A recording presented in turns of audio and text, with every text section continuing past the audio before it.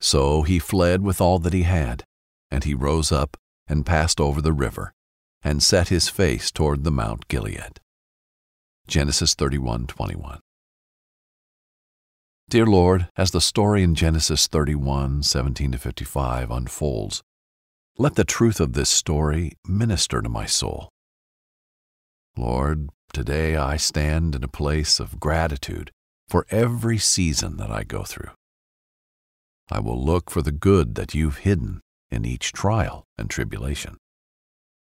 Like Jacob, even though I don't feel honored or appreciated by others, I will hold my integrity and do everything with excellence, knowing that as I water the field that I'm entrusted with, I'm actually preparing myself to step into the great harvest season of my life.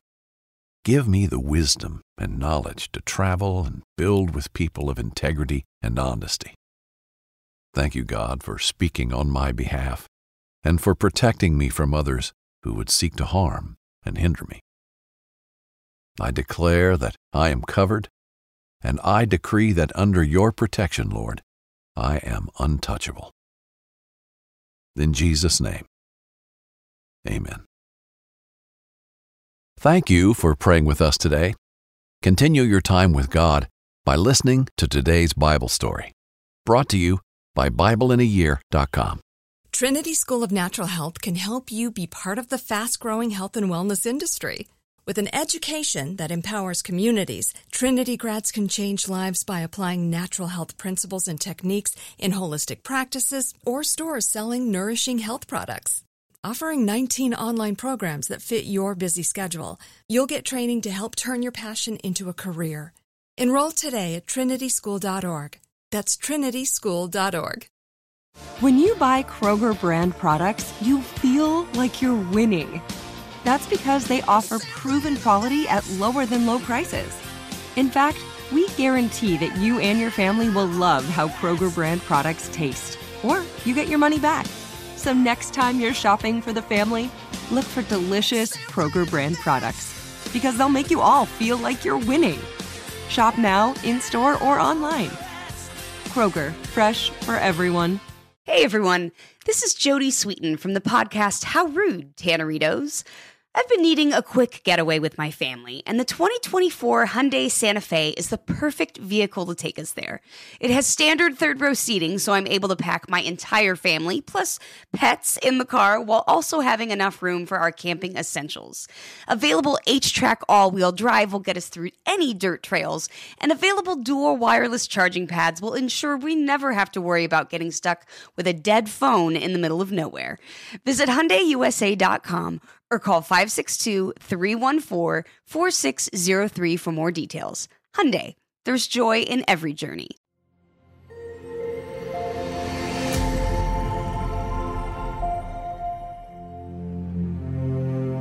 Fleeing from Laban. Before this story, we learned how Jacob married Leah and Rachel and had 12 sons and 1 daughter. Leah and Rachel lived in constant feud with one another and spited each other daily. Jacob, in search of a new beginning with his family, left Laban and ventured back to Canaan. However, Jacob tricked Laban into giving him stronger and more sheep. Now we will learn about Jacob leaving, Laban's anger at Jacob, and their treaty, inspired by the book of Genesis. Hello, I'm Pastor Jack Graham with today's episode of the Bible in a Year podcast. Previously, we learned how Jacob was tricked into marrying Rachel's older sister Leah first, and then how he married Rachel, whom he loved. We learned about the awful spite between sisters and Jacob's lack of leadership in his family. Now Jacob has 12 sons and 1 daughter, and he decides he needs to leave Laban behind and move his family to Canaan, his homeland. The fortune he's amassed is plenty to send him off with his family to a new home, but Laban's sons are not happy with Jacob's prosperity, and Jacob fears for his own safety. Just as we saw him do when he tricked Esau, Jacob will try to run undetected without a goodbye. This is a story of sorrow and hurt as a family is broken up because of so much dysfunction on all sides. In the midst of it all, though, you will see how God works in bringing healing into hurtful situations and blessings into the biggest messes you could possibly imagine. So let's listen now to today's story of Jacob fleeing Laban and the Lord continually blessing the chosen family. Jacob had amassed a large flock and a great amount of wealth. This caused Laban's sons to be riled up with anger. Jacob had heard rumors that Laban's sons were upset and willing to harm him, so he rushed immediately to his wives. He found them in the fields and said, "I have fallen from the favor of your father. I have worked tirelessly for him, and he has cheated me far too many times." With desperation in his voice, Jacob continued by saying, "God will not allow him to harm me, but we must go quick and flee to the land of my father." Leah and Rachel agreed. "Is there anything left for us in our father's house? We are strangers in his land, and we are yours. Everything he earned from you has been spent. All the wealth that God has taken away from our father belongs to us and our children. Whatever God says, let us do it." So Jacob arose and set his sons and wives on camels. He packed all he had earned and acquired from Paddan Aram, without notifying Laban. Jacob had entered the land, a boy, desperate to build a life worth blessing. He left a man with a family larger than his father or grandfather could have ever dreamed of. He set his sights on Canaan, determined to lay hold of the blessing promised to him. Yet Jacob's neglect of his wives would not go without consequence. Rachel, as they were packing up to leave, stole idols from Laban's home. 3 days had passed, and Laban was notified that Jacob had fled. Laban was beside himself. He gathered a small army of kinsmen and pursued Jacob for 7 days. Closely they tailed Jacob through the hill country of Gilead. With the full intent of killing Jacob and taking back his daughters, God met Laban in a dream. "Be careful. Do not say a word to Jacob, neither good or bad," God warned. That morning, before the sun had broken above the horizon, Laban and his men descended upon Jacob on horseback. They surrounded him, fury emanating from their faces. Laban, livid and weary, roared at Jacob. "What have you done? You have tricked me again and taken my daughters like captives." Laban was speaking as a father, not as a landowner. His worry for his daughters caused a deep rage to boil up in him. "You robbed me of a chance to kiss my daughters and grandchildren farewell. I would have sent you off well with revelry, but instead you fled like criminals." Laban's face seemed to shift from anger to sorrow. Eyes beginning to fog up with tears, Laban pointed at Jacob. "You are foolish, Jacob, and it is in my power to kill you and take back my daughters. But the God of your father warned me not to harm you." Laban's face fell. "I understand you wanted to go back to the land of your father, but why would you steal my gods as well?"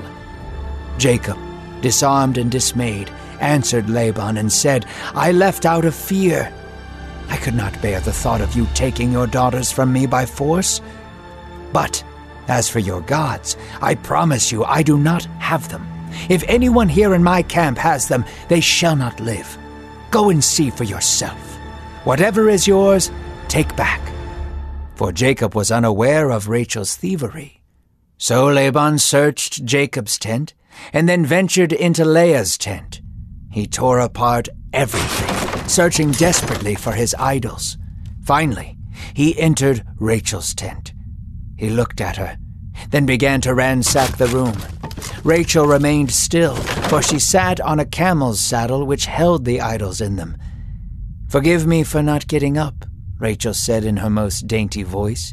"It is my time of the month, and I cannot bear to stand." Laban continued his search in vain, then left the tent.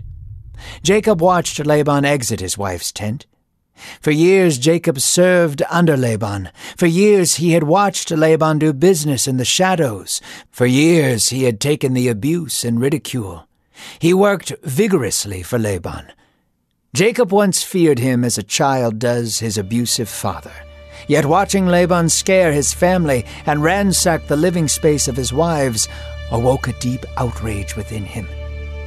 Jacob became indignant. Outraged, he berated Laban, saying, "What is my offense? What have I done as a sin against you? You have pursued me like a criminal, and now you have felt through all my goods. Have you found your petty idols? Have you?" Jacob's fumes grew higher, and his voice trembled with anger. "For 20 years I have served you. Your sheep and goats never once miscarried under my care. I have not eaten of your flocks. Whatever was eaten by wild beasts I paid for myself. You showed me no grace. Day by day the heat consumed me, and in the cold of night I worked. I lost sleep, and I lost 20 years of my life under you." Laban's face grew white as Jacob bled his heart's anguish before him. Jacob's voice grew softer, yet it inspired more fear from all those listening. He said, "I served 7 years for Rachel, and you deceived me and gave me Leah. Yet I stayed and worked 7 more. For 6 years I worked for your flocks, and in those years you changed my wage 10 times. Jacob pointed to Laban and rebuked him, saying, "I serve the God of Abraham and the fear of Isaac. If he was not on my side, you would have sent me my way empty-handed. He knows my affliction and your oppression. That is why he warned you last night." Laban composed himself. He spoke again as Jacob's equal. "Those are my daughters, and those are my grandchildren. Your flocks are my flocks, and all that you see before you is mine." A sigh emanated from Laban's lungs. He looked behind Jacob, seeing his grandchildren listen from afar. "But what can I do now for them?" he said. "Come now. Let us make a final agreement, a covenant that cannot be broken." So Laban and Jacob gathered stones to set as a monument to their agreement. Laban spoke loud and saying, "Let this be a witness between us today, that we will remain separated and forge our own paths, as long as you agree to deal kindly with my daughters and take no more wives for yourself." So Jacob agreed. The two ate dinner together, and early in the morning Laban kissed his daughters and grandchildren and went back to his land.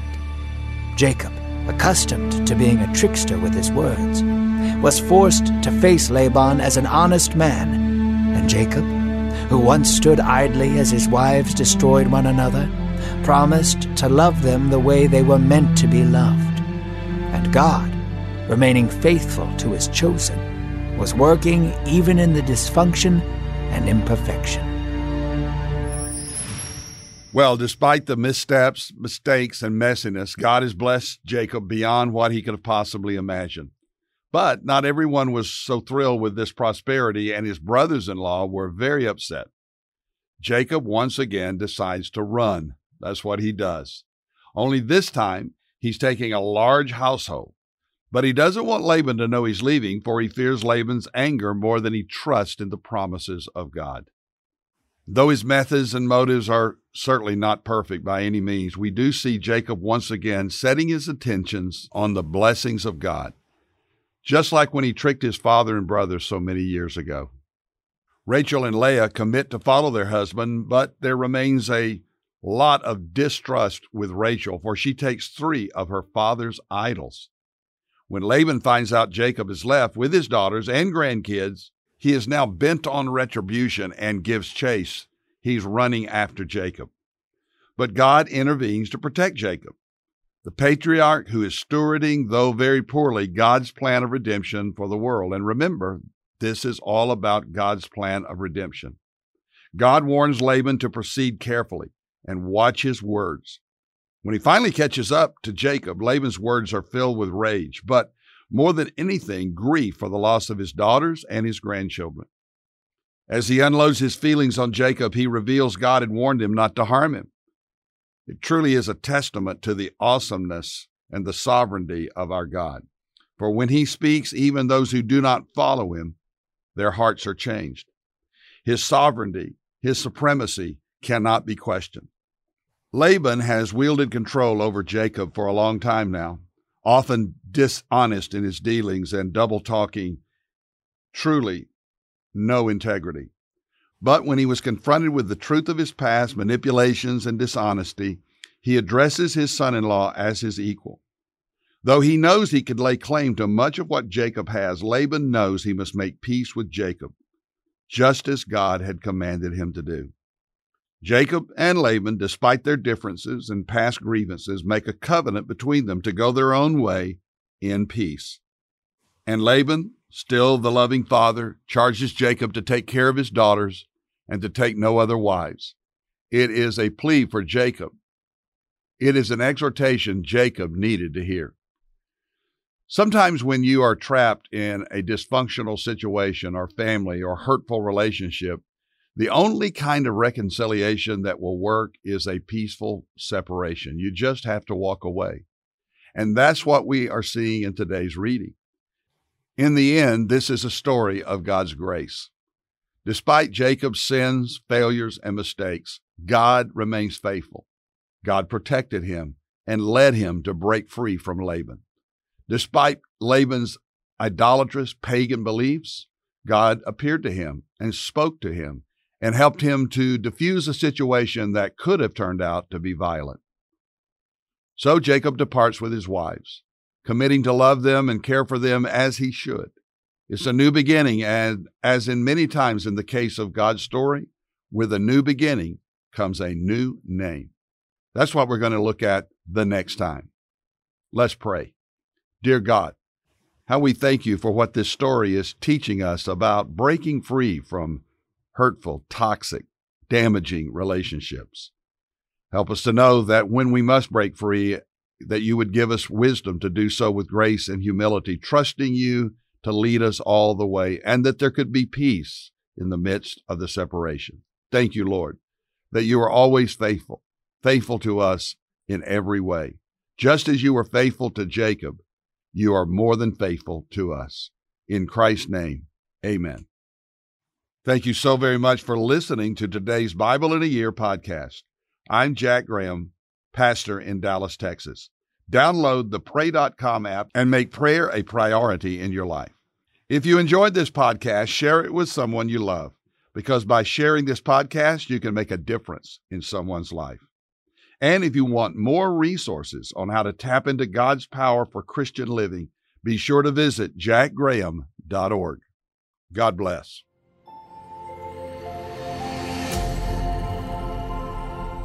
This episode is sponsored by MediShare, an innovative healthcare solution for Christians to save money without sacrificing quality. Trinity School of Natural Health can help you be part of the fast-growing health and wellness industry. With an education that empowers communities, Trinity grads can change lives by applying natural health principles and techniques in holistic practices or stores selling nourishing health products. Offering 19 online programs that fit your busy schedule, you'll get training to help turn your passion into a career. Enroll today at trinityschool.org. That's trinityschool.org. Hey guys, back at the playground again, huh? Yep.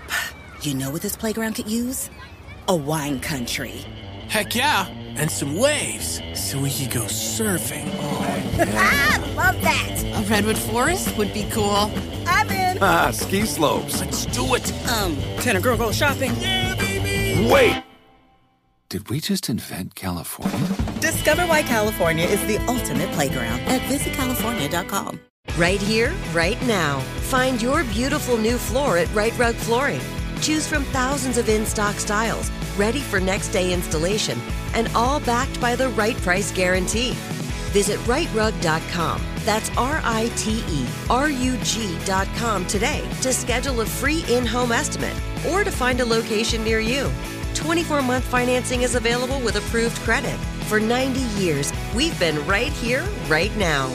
Right Rug Flooring.